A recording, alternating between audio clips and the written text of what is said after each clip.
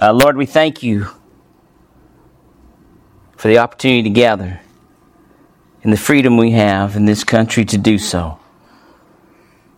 And Lord, we thank you for calling us to yourself and putting it in our heart to want to worship you, to want to know you, to want to serve you. And now as we come to your word, we ask that you speak to us through your word. Feed our souls, strengthen our faith, make us more like Christ. So come now and bless your word, Lord. In Jesus' name, amen. Please open your Bibles to the book of Ephesians, chapter 1. New Testament epistle of Ephesians, chapter 1.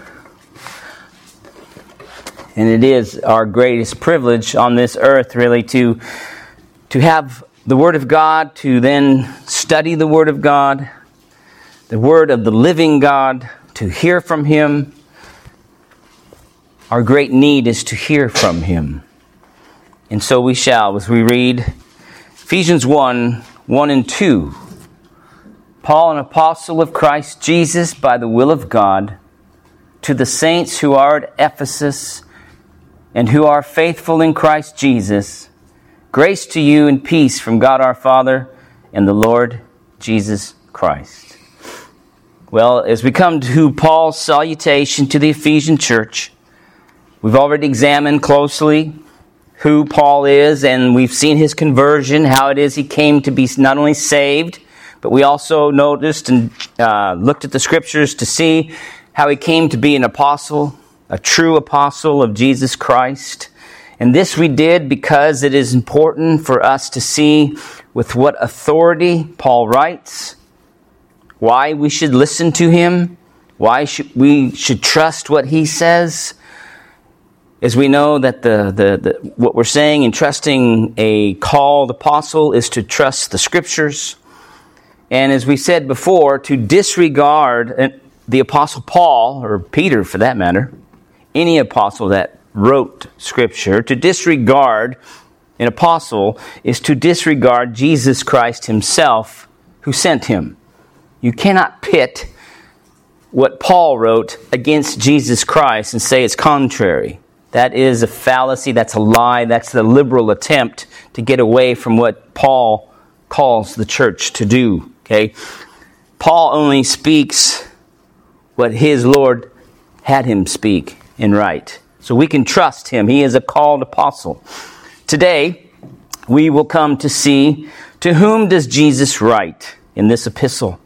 And at first glance, you're going to say, wow, ho-hum. Yes, I've read this many times. There's no real significance here. This is a common salutation of the apostles. In these other epistles, he opens very similar to this. So we just read it through and we give no real thought. But I believe we should be more careful. And one thing you'll learn from me if we hang out together until the rapture, whenever that is I'll tell you right now, you read your Bible too fast. You read it too fast, right?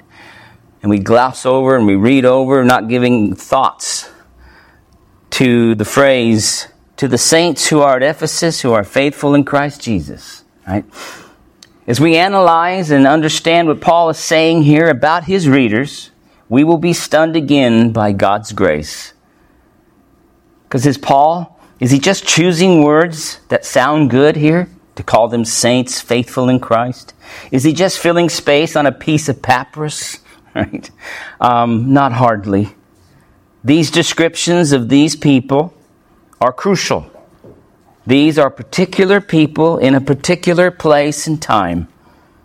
Therefore, what Paul is writing here is to them. First and foremost, it is to them.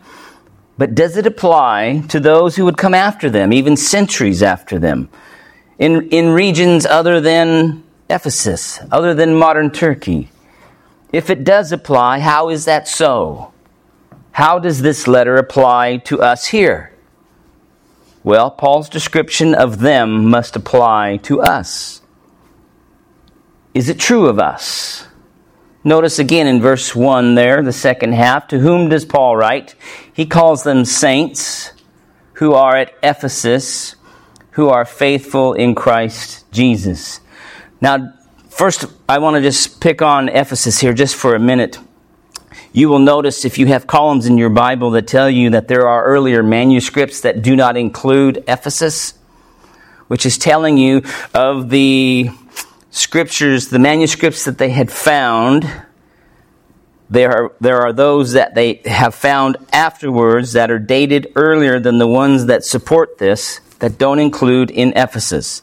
So then that started people to thinking, oh, perhaps then this is a circular letter, started in one city and went around a mail route, so to speak, like the 7 churches in the book of Revelation. So it wasn't specifically to Ephesus, but it was to all those 7 churches. That's an idea. What we're going to conclude here is that it's to Ephesus. Okay? And if it wasn't, it certainly puts them first because they were the foremost church in that region. So if it wasn't to them exactly, it is to them, it does include them, and you would not be speaking heresy if you accepted what the text says, that it is to Ephesus. Okay, I just want to get that out of the way. You can read on that and you can argue with me later, but I'll go with Ephesus since it's in my text here. So then, saints who are in Ephesus who are faithful in Christ Jesus. Now, since there is so much confusion over this today, over the many centuries, and maybe not with us, but certainly those that we know, those that we love, it is important to take time to see this, and in so doing, we will be blessed to see afresh the amazing grace of God. So the question before us is here. Are you and I a saint? Can we say this epistle then applies to us? To answer that, we must answer the question, what is a saint? We've looked at what an apostle is. What is a saint? So we will go forth today with this simple process. We'll define the term. We'll see how it's used throughout the New Testament particularly. We'll see how and when does one become a saint. And then the so what of that. How does this apply after we examine all of this? So to begin with, the word saint comes from the Greek term hagios. Okay, and there's different translations, there's different usages, different terms that relate to this one Greek term. Your Bible sometimes uses holy. It'll use holiness. It'll use sanctification. It'll use sanctified. It'll use sanctuary. It'll use saint. All goes back to this one root word that is hagios, which is translated holy. Okay? It's used of God. God is holy. It's used of people. It's used of places. It's used of things. It's used of festivals. God is holy. The Son of God is the Holy One of God. The Spirit of God is the Holy Spirit. The temple that is in Jerusalem in the Old Testament is called the Holy Temple. Within the Holy Temple, there's the holy place. And behind the veil is the Holy of Holies. Jerusalem was the holy city. Moses in Exodus 3 was told to take off his shoes because he is on holy ground, because God was present. The apostles and prophets are called holy. The angels that didn't fall are called holy. The days of festivals in the Old Testament are holy days, holidays. And the utensils used in the sacrifices were called holy. Okay? So it's used throughout Scripture. It's used of many different things. Literally, it means to be set apart from one use unto another. In other words, it means to divide off as to separate from, to make a distinction, or to be unique. This is the idea of holy. So then, a holy place, follow this, is uniquely God's. The holy temple, as we said in the Old Testament, is a place set apart from all other usages. They didn't have bazaars there. And remember when they did? Jesus whipped them out of there. Why did he do that? Because it's holy unto God. Okay? It's to be dedicated to God's use only, uniquely. The utensils used in the animal sacrifices at the temple, that forks and shovels and all those kinds of things, in the worship of Yahweh, they are called holy things, holy utensils. Therefore, what does that mean? They are set aside from common use. You weren't to go use the shovel and cleaning the ashes of the altar, then to go out and dig a ditch. You weren't to do that. That shovel was set aside for spiritual use, for God's use, uniquely alone, okay? That's why it's called holy. It was separated from normal, everyday, common use, dedicated to the worship of God uniquely. Used in that fashion, never to be used in a common fashion again, because they are holy unto the Lord. Okay? The word saint. And in the middle column or the bottom of your Bible, you might have a little number that tells you literally holy ones. Okay? Holy ones. So a saint is a holy one. Based on the definition we were just going through, one set apart from the common use, now dedicated for God's use. Uniquely God's. His possession for His purposes. Okay? Now when the world, think about this, outside the church thinks of a saint, they think of someone who's morally pure, right? They think of someone who never does anything wrong, or at least they think that according to them, right? A person who doesn't drink or smoke or chew or go with girls that do, those kind of guys. He's holy, right? He's a saint. He does nothing but good things, he's just a saint. Now that view probably came from the Catholic Church. I'm going to pick on them in a minute because they are due to be picked on because of the confusion they bring, okay? And I don't want us to have any of that confusion of what is a saint. To the Catholic, a saint is a special class of Christian, extremely pious. To them, a holy person, one who does not sin. They say, quote, a shining example of holiness and goodness. I got this from their website, by the way. It goes on to say, through special acts of devotion and sacrifice, or even martyrdom, a person can be declared by the church magisterium a saint after death, worthy of veneration, even to be prayed to. Catholicism would say a saint, quote, is a soul enjoying the beatific vision. The beatific vision is to see God in heaven, who lived or died in such holiness that upon their death they either, one, entered directly into God's presence in heaven. So to them, a saint lived so well that when that person died, they went directly to God's presence in heaven. Isn't that what happens to us? Just saying. Second, or a saint is one duly purified, who purified their soul of every imperfection in purgatory, not by the blood of Christ, before advancing into His presence. Okay? That's all quoted from their website. These saints, whom they call saints, these super worthy individuals who did certain worthy things, they are worthy of veneration, venerating the saints, they would say. Days dedicated to their remembrance and worship. There's St. Patrick, right? He was a good guy, but he's not to be worshipped, right? St. Christopher, there's little coins and things that they use to bring them good luck or something. I'm not sure. But you get the point. These are so-called individuals who lived such wonderful lives that when they went to heaven, they went directly to God's presence, and they should be venerated, almost worshipped, and we even should pray to them. The saints, they go on, are so special that even we are to pray to them, and they gave an example of a prayer that you and I could pray to one of the saints. Quote, gather our prayers to yourself and intercede in heaven on our behalf. May our holy desires be accomplished through that chorus of prayers you constantly present to the Father, surrounded by all His angels in heaven. Unquote. Now certainly you should have lots of problems with that. I'll just mention that, just because it's not my point to do this, but just I can't let it alone, right? Shouldn't we pray to God alone?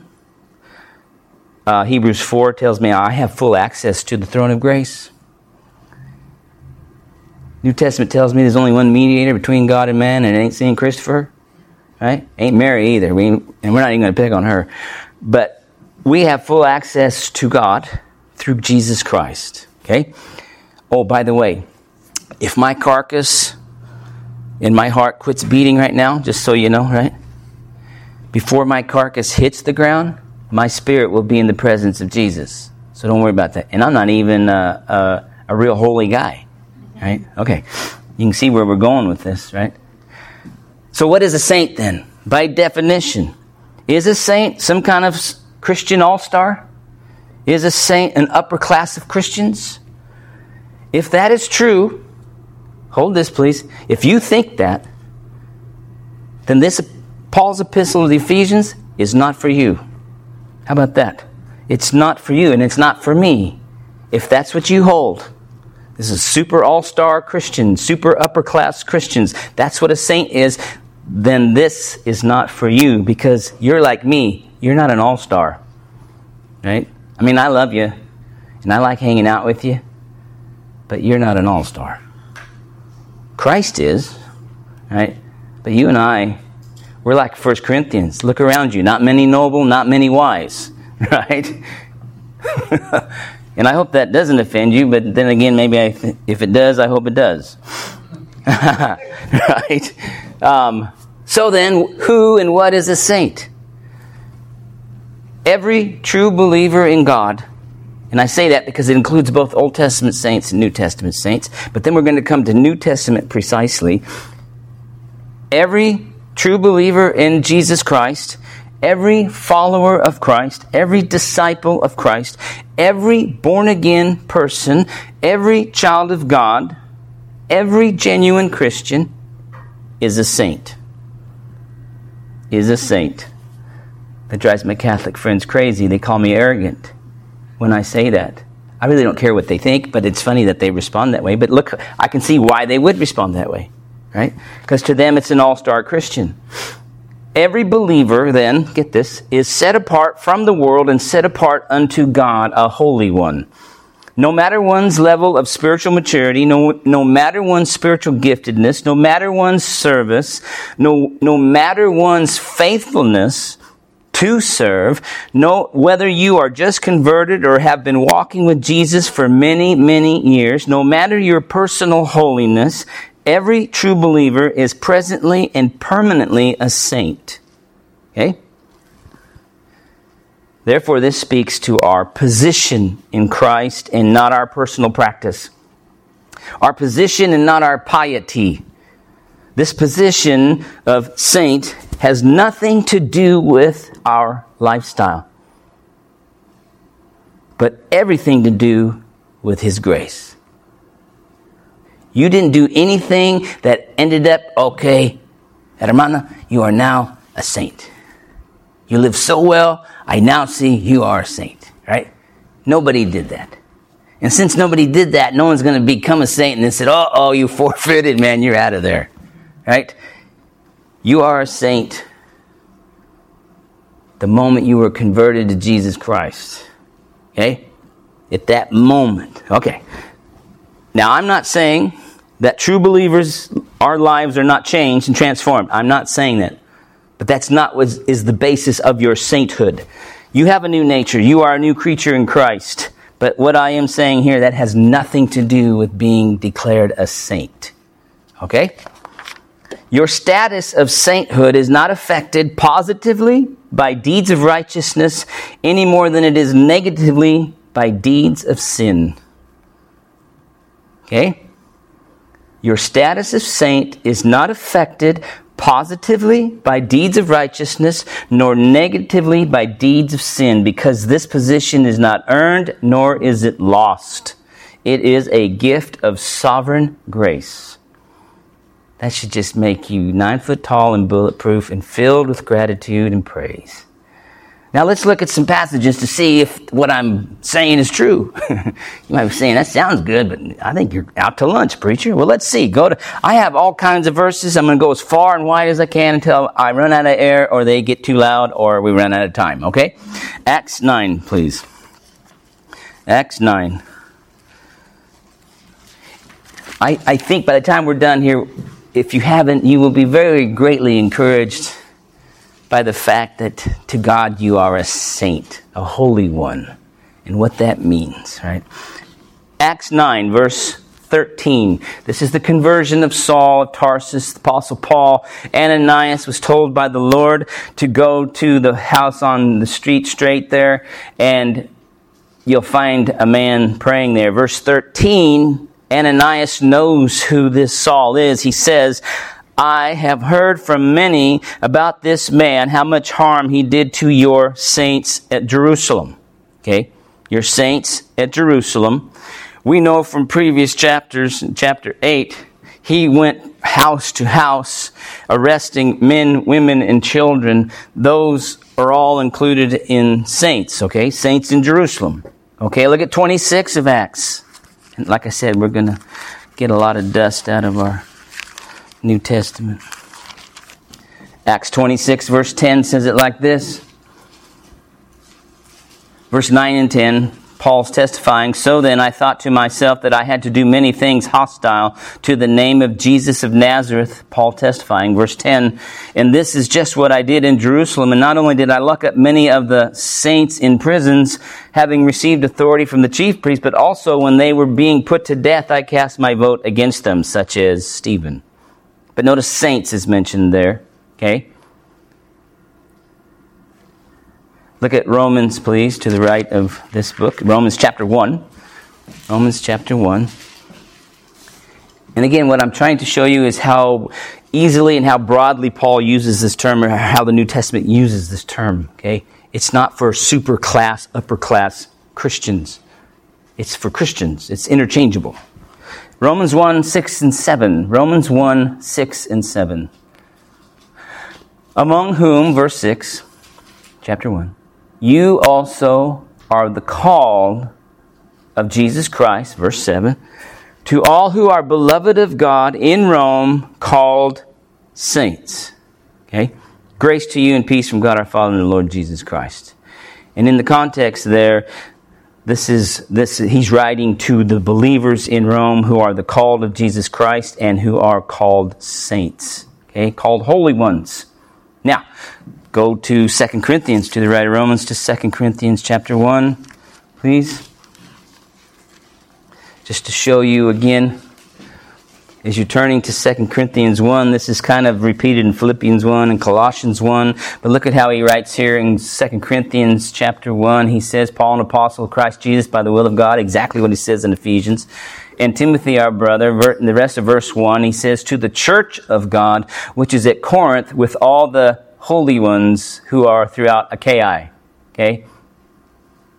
The saints who are throughout Achaia. Philippians begins with the saints in Philippi. Colossians talks about the saints in Colossae, Laodicea, Hierapolis. There's a valley there. Okay? So there's either a lot of superstar Christians running around in the first century, or this is just a common identification for Christians. Okay? All right. Go to Ephesians, back to Ephesians chapter 4. Please. Ephesians chapter 4. And you, remember now, if saints are all-star Christians, what are you going to, here you go in verse 11 and 12 of chapter 4. Ministry. Verse 11, he gave, that's Christ, some as apostles and some as prophets and some as evangelists and some as pastor teachers. For what purpose? Verse 12, for the equipping of the all-stars. No, for the equipping of the saints for the work of service to the building up of the body of Christ. The body consists of saints, okay? Holy ones. Those set apart from the world, set apart unto God, okay? Go to Romans 8, please. Romans 8.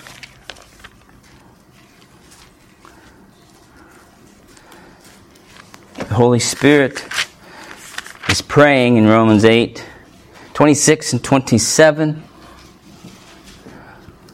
Romans 8:26 says it like this, in the same way the Spirit also helps our weakness.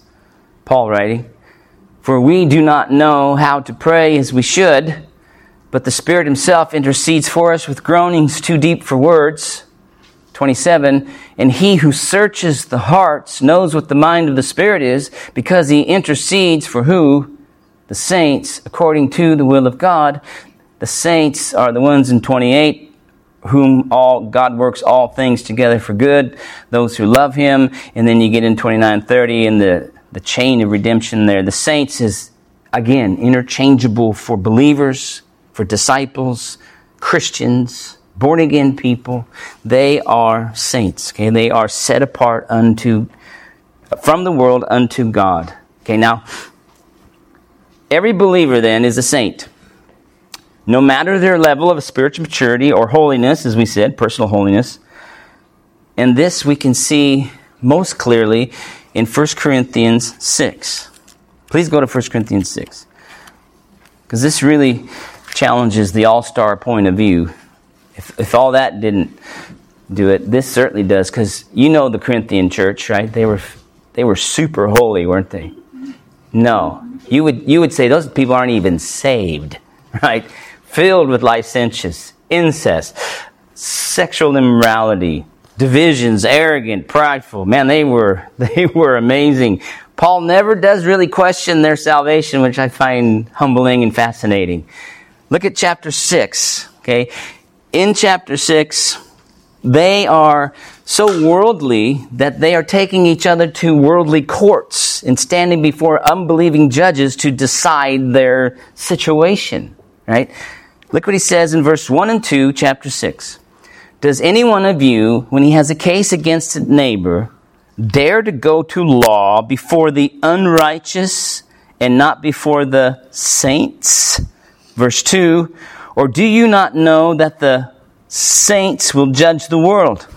If the world is judged by who? What does it say? You. He just said the saints are going to judge, and if you're going to judge, you see, the you is the saints. And this is the Corinthian church. Fascinating. So saints is not some all-star class, upper class of believers.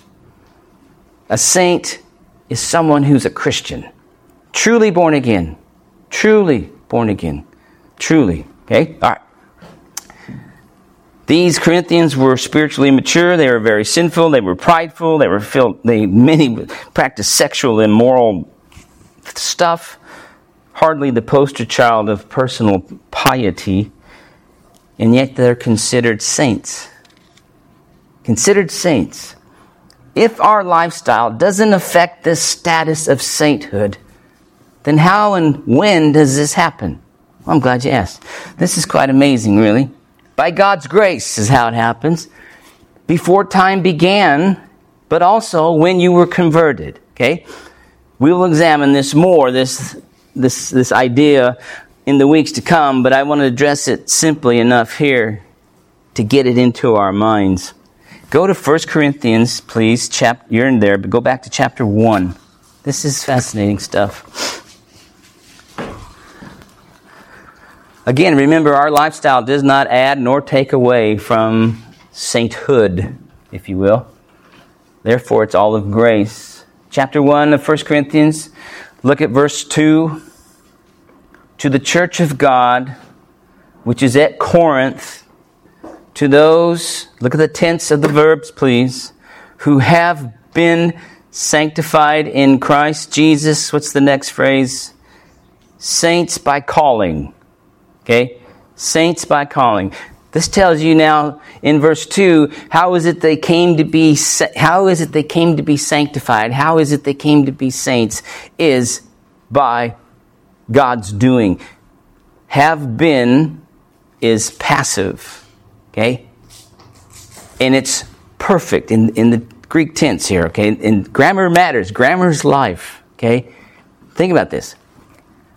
A perfect tense means something done in the past with perfect, complete results, with ongoing results. Okay? So it's not something that's continually to happen. It was done and secure and fixed, and the results of the action continues on.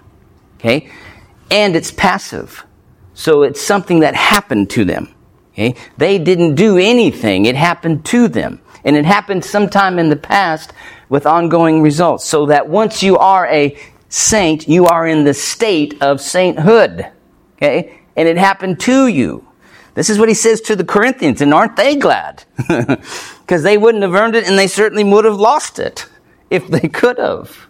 But this is saying who have been fixed, secured, sanctified in Christ, saints by calling. That's me. That's you. If you're in Christ, you're a sanctified, set apart saint. All right. Go to 1 Peter 1. 1 Peter 1. So when we leave here, we can go out into the world and say, I'm a saint. See the response you get. And then you can tell them why. Look at 1 Peter 1 and 2, actually, 1 and 2. At the end of verse 1, okay, he says, who are chosen according to, my New American Standard says, verse 2, according to the foreknowledge of God the Father, by, notice, the sanctifying, that's that root word, right, comes from holy, sanctifying work of the Spirit. It's the Spirit of God who sets you apart. It's the Spirit of God that sets you apart from the world unto God. Because in verse 2, look at the goal of being set apart is to obey Jesus Christ. Right? That's the goal of being set apart. That's the purpose. So, having been sanctified in Christ, holy by calling, the Holy Spirit is the one here said to, by the work of the Spirit, He sanctifies, He sets us apart. By the way, there's three terms used in your New Testament as it refers to sanctified or sanctification. Past, present, future. Okay? Past, you have been sanctified. You're in a state of sainthood, which now puts you in the progressive sanctification. That's present. You're in that process of becoming less sinful and more like Jesus. Okay? Or put it like this, more like a saint. You are a saint in position when you were converted. That started this process of being sanctified, which then goes to glory when you will be fully sanctified, fully holy in the presence of God. Okay?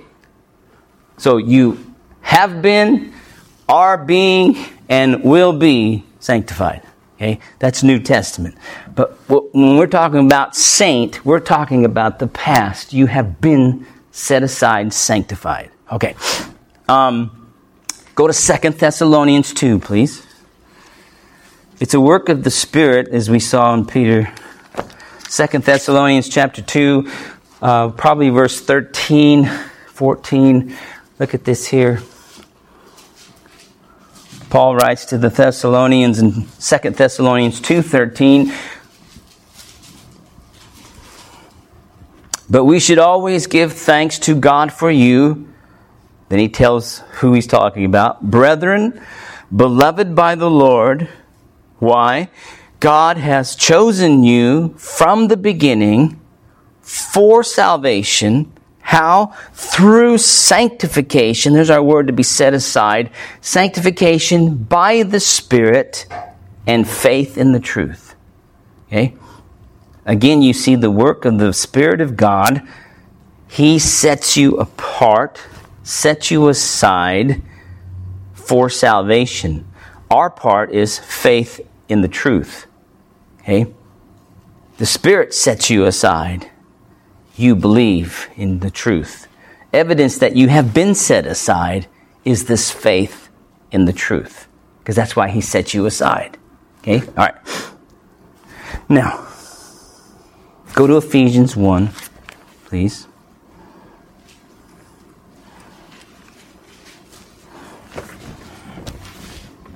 Ephesians 1, 3 and 4. This is the verses we're going to look at in the weeks to come. And the verses 3 and 4, notice what he writes here. Blessed be the God and Father of our Lord Jesus Christ, who has, notice the tense of these verbs again, blessed us with every spiritual blessing in the heavenlies in Christ. For he goes on to explain what those are, just as He chose us in Him when, before the foundation of the world, that we would be holy, set aside, blameless before Him. Okay? So then, please, How and when does this happen, this being a saint? God chose you before the foundation of the world. The Holy Spirit comes in history. When you come in history, the Holy Spirit begins to work on you and sets you apart because God chose you. He set you apart. He set you apart for a purpose, for a reason. That was to believe the truth. You were made a saint before time in the mind of God, but in history, when you came and the Spirit set you aside and you believed in Christ. You see, it's awesome. Absolutely awesome. It's all of grace. You did nothing, absolutely nothing. All I brought to the table was my sin. By grace you are a saint. Therefore you did not earn, nor can you lose it. Okay? It's a position. It's a status. That's New Testament. If you don't like it, that's too bad. You're against God. That's what He says. This is what God says. And this is for your joy. It takes all the pressure. Now, when you live for God, you're not earning merit.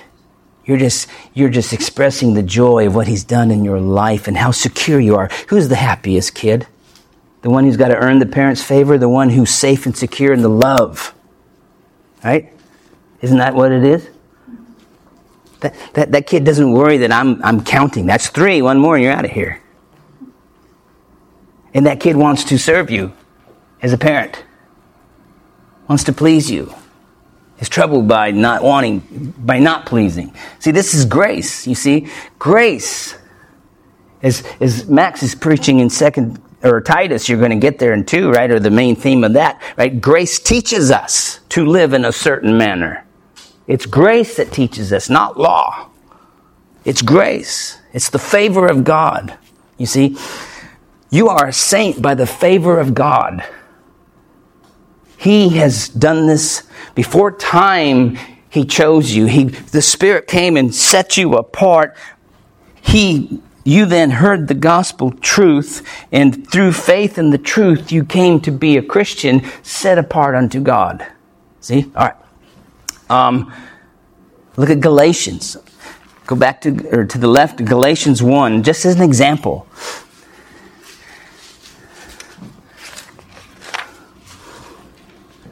Galatians 1, look at verse 15 and 16.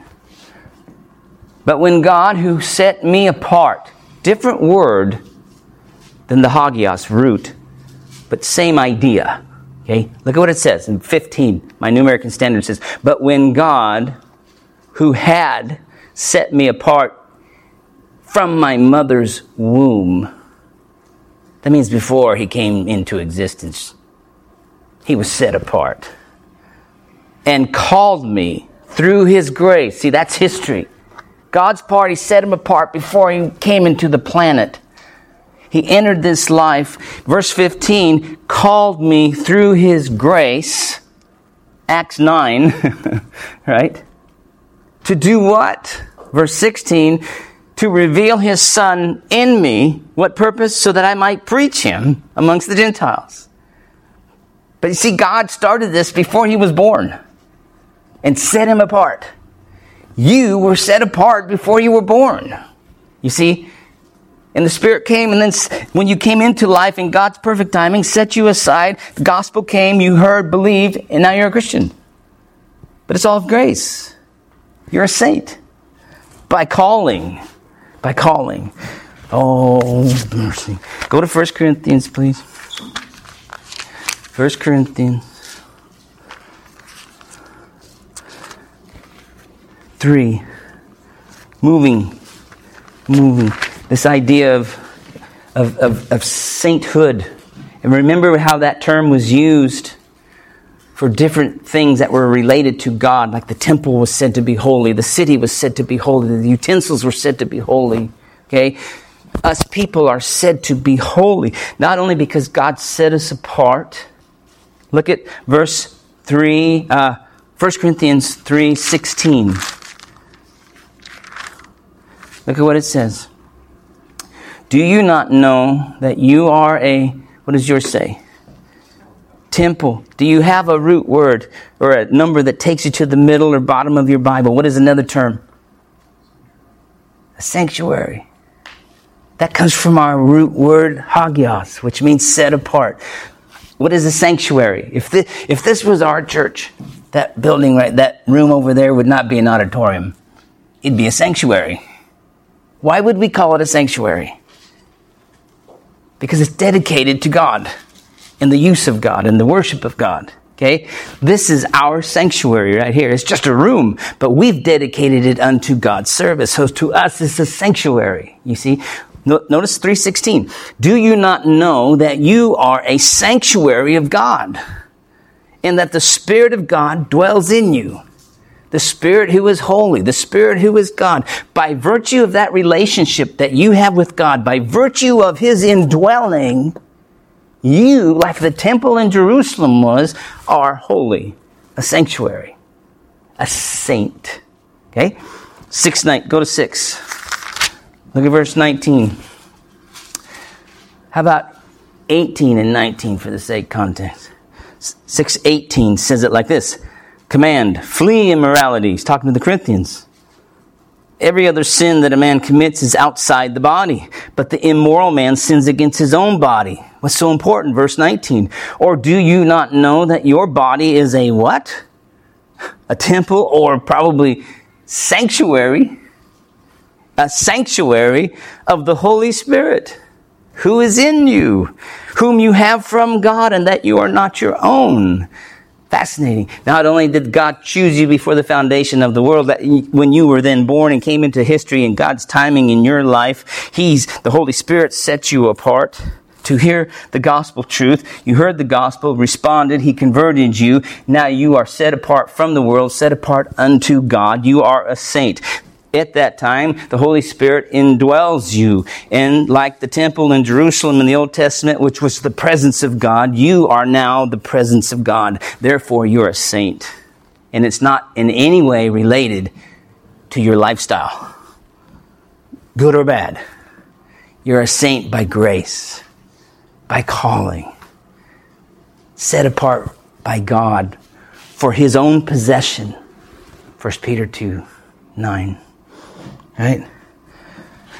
Galatians 2, please.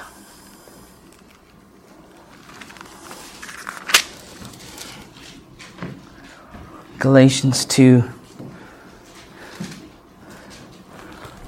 One verse, worth it all. Verse 20. Notice the tenses here. I have been crucified with Christ. It is no longer I who live, but Christ lives presently in me. In the life which I now live in the flesh, I live by faith in the Son of God who loved me and gave Himself up for me. The Spirit indwells us. The Son of God indwells us. Christ in me. That's what makes you a saint. That's what sets you apart, you see. The Spirit sets you apart. Election sets you apart. The indwelling of God sets you apart. Just as the temple is holy, you are holy. You are now the New Testament temple. You're a saint by calling. All right. Well, go to John 17, please. New Testament. John 17. Told you I had lots of verses. I hope this is edifying. It is to me. It gets me excited. I'm a saint, and I know myself pretty well. I'm still a saint because God called me a saint. John 17, high priestly prayer of Jesus Christ. Look at verse 18, is it? I want to say 18. Look at this, please. Well, even 17. He says, sanctify them. There's our root word, holy, okay? Sanctify them or set them apart in the truth, says Jesus, praying to His Father. Your word is truth. 18. As you have sent me into the world, I also have sent them into the world. These are the first apostles, disciples. For their sakes, verse 19, notice what Jesus did. I sanctify myself. That doesn't mean He made Himself morally pure. He's sinless already. He has no sin. So it has nothing to do with that, you see. What it does it have to do with is that he sets himself apart from the world, that they also may be set apart in him. So by virtue of in Christ, in him, that union. I mean, think of all these things. Election before time chose you for this purpose. The Holy Spirit came and set you apart for the gospel truth you believed, and you are converted. The Spirit indwells you. The Son indwells you. In addition to all of that, you are in union, spiritual, supernatural. I can't explain it. I just read it. You are in union. It's not subjective. You don't feel it. It's a fact learned from Scripture. You see, you are in union with Jesus Christ.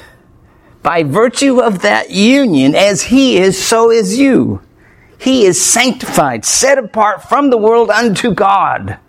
You, by virtue of that union and his indwelling, are set apart from the world unto God, dedicated unto his service. That's a saint. And it's God's grace. Look at verse 21 of John 17. This then would apply to us because verse 20 says, I don't ask on behalf of these alone, but those also who believe in me through their word. That'd be you and me. Verse 21, that they may all be one, even as you, Father, are in me and I in you, that they also may be in us, so that the world may believe that you sent me. All that to say, the Holy Trinity, we are spiritually united to God. One. The work of God. That's what sets us apart. That's why God says called saint. It's awesome. It's awesome. Go to Romans, please. Romans 6, real quick. Romans 6.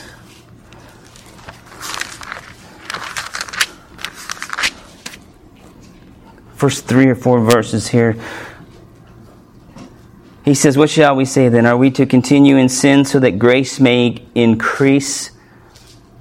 If grace is so free, if it doesn't matter how we live, should we just continue sinning then? I mean, that's Romans 6:1. Verse 2, may it never be, God forbid. How shall we who died in sin still live in it? Do you see where he's going? Look at verse 3. Please look at 3. Or do you not know that all of us who have been, look at the tense, baptized, immersed into Christ Jesus, that's a spiritual dry baptism. This is not water baptism. Have been immersed into his death. Verse 4, therefore you have been buried with him through baptism into death, so that as Christ was raised from the dead through the glory of the Father, so we too might walk in newness of life by virtue of the union. Paul says, I was crucified with him. This says, I was buried with him. This says, I was raised with him. This says, I'm walking in newness of life in him. See? All right. Look at verse 5. For if we have become united with him in the likeness of his death, certainly we shall also be in the likeness of his resurrection. Knowing this, verse 6, that our old self, our old man was, look at this, crucified with him, in order that our body of sin might be done away with, so that we would no longer be slaves to sin, for he who has died is freed from sin. Do you see the basis of a life lived is this union with Jesus Christ? And that union is what sets you apart from the world, from sin, unto God, dedicated unto his service. That's a saint. You're like the utensils in the temple that were used to manipulate the sacrifices on the altar. They are said to be holy. You don't go dig a common ditch with it. You do holy things. You do godly things. You're a saint in Christ. Now,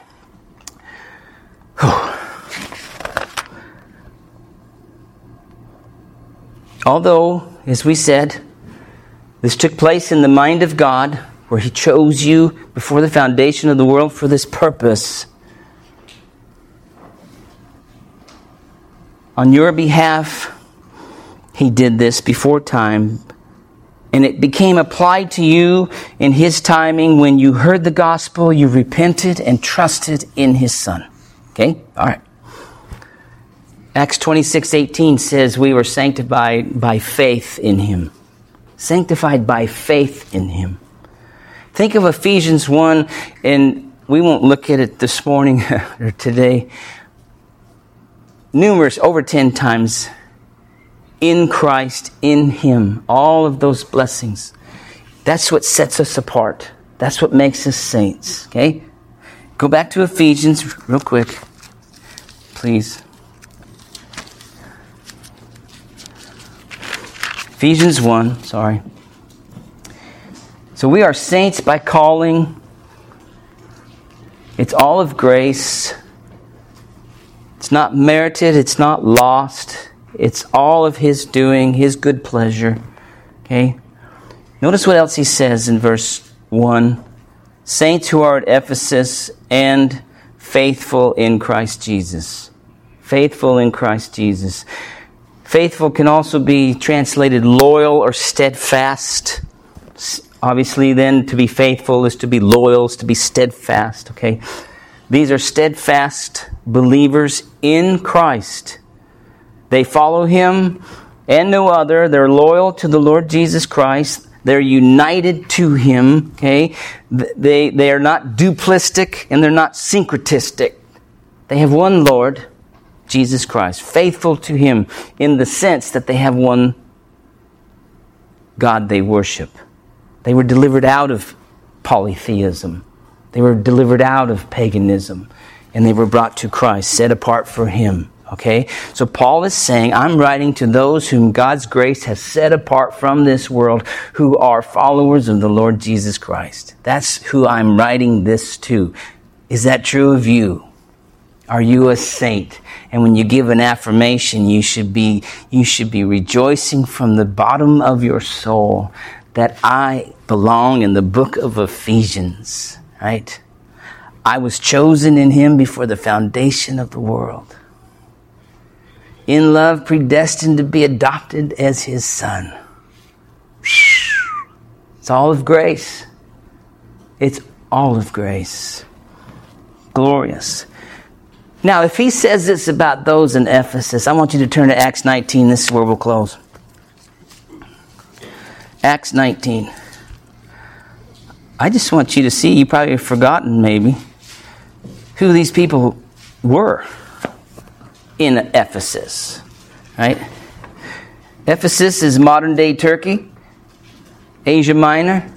Ephesus is on the west coast, across the Aegean Sea from Athens, Corinth, the Greek culture.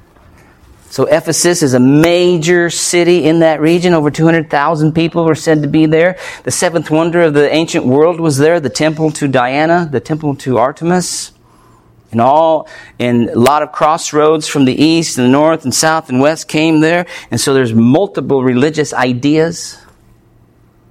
Witchcraft, magic, idolatry, worship. The silversmiths were so upset with Paul, they started a riot because through the gospel, people were no longer buying silver idols from the silversmiths and they were losing money.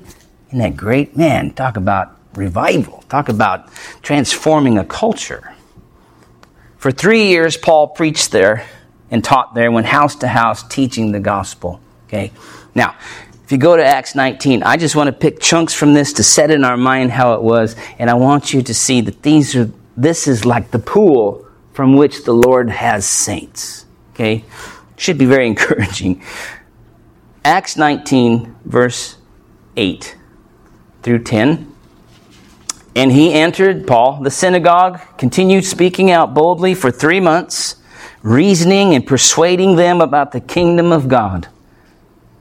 But when some were becoming hardened and disobedient, speaking evil of the way is the gospel way, before the people, he withdrew from them and took away the disciples, reasoning daily in the school of Tyrannus. Verse 10, this took place for 2 years, so that all who lived in Asia heard the word of the Lord, both Jews and Greeks. Okay? So that's from the synagogue. people getting saved. Persecution rose up there and opposition, and they left from the school of Tyrannus. He taught them for 2 years. The gospel spread all over that region. Look at verse 11. God was performing extraordinary miracles by the hands of Paul, so that, verse 12, that handkerchiefs and aprons were even being carried from his body to the sick, and the diseases left them, and the evil spirits went out. Right? Wouldn't that have been so cool? There's Jewish exorcists in 13 and 14. I want to skip down for the sake of time down to verse, 17. After it was heard that demons overpowered these exorcists, in verse 17, this became known to all, both Jews and Greeks who lived in Ephesus, and fear fell upon them all, and the name of the Lord Jesus was being magnified. Verse 18, many also of those who had believed kept coming, notice please, confessing and disclosing their practices, repentance. Verse 19, many of those who practiced magic brought their books together, began burning them, praise the Lord, in the sight of everyone, and it counted up to the price of them and found it to be 50,000 pieces of silver. And all the studying I could do, that was 50,000 days. Accumulation, labor, costs. 50,000. That was an extraordinary amount of money. Right? Extraordinary amount of money. And they burn these books in repentance. Confession that they are no longer followers of this, but we're followers of Jesus. Faithful in Christ, saints by calling. Okay? Look at verse 20, summation. So the word of the Lord was growing mightily and prevailing. Okay? This is when the church began, in the early mid-50s. Paul's writing in 61 or 2, isn't it? Somewhere like that. So it's like a 7-year gap from the beginning of that church to the writing of the letter of Ephesus. And so from this pool here are saints faithful in Christ Jesus. Okay? These are idol followers, idol worshipers, idol makers, black magic practicers, black magic incantations, and all that demonic stuff. Those, go to Ephesians 2, and that's my last section, I promise. Ephesians 2. This is why Paul can say this, right? These people in Ephesus were under the shroud and the sway of the evil one. They were captured, enslaved to the kingdom of darkness. They were blinded. They were spiritually dead and spiritually blind. Ephesians 2, look at verse 1 through 4, maybe 5. He says here, and you were dead in your trespasses and sins, Ephesians, in which you formerly walked according to the course. Look at the demonic influence in verse 2. According to the course of this world, according to the prince of the power of the air, of the spirit that is now working in the sons of disobedience. Verse 3. Among them we, Paul included, all formerly lived in the lust of our flesh, indulging the desires of the flesh and of the mind, and were by nature children of wrath, even as the rest. Verse 4. But God, being rich in mercy because of his great love with which he loved us. Verse 5, even when we were dead in our transgressions, what did he do? He made us alive together with Christ, united with Christ. And look at how he in the parentheses in verse 5, by grace you have been saved. Stop there. Paul writes to the saints, and they're declared saints by grace, chosen by the Father before foundation of the world. The Holy Spirit came, set them apart. They heard the gospel. They had faith in Jesus Christ, set apart. The Spirit came and indwelt them. The triune God came and indwelt them. Christ indwelt them. The Spirit indwelt them. They then are now in spiritual union with the resurrected Christ. They are set apart from this world and set apart unto God. That's what it means to be a holy one. And it's all of grace, beloved. It's not all-star Christianity. It's not those who perform miracles and somehow super acts of piety and now are in heaven. You are a saint the moment you were converted to Jesus Christ. No matter how you act today, you're a saint if you are in Christ Jesus. Amen? So verse 6 we can say, to the praise of the glory of His grace. To the praise of the glory of His grace. And I don't know about you, but that makes me happy. That makes me happy. So be thankful, praise His grace in His name, and live like a saint, beloved. Let's pray. Yeah? Let's pray. Well, Father, we thank You for Your grace.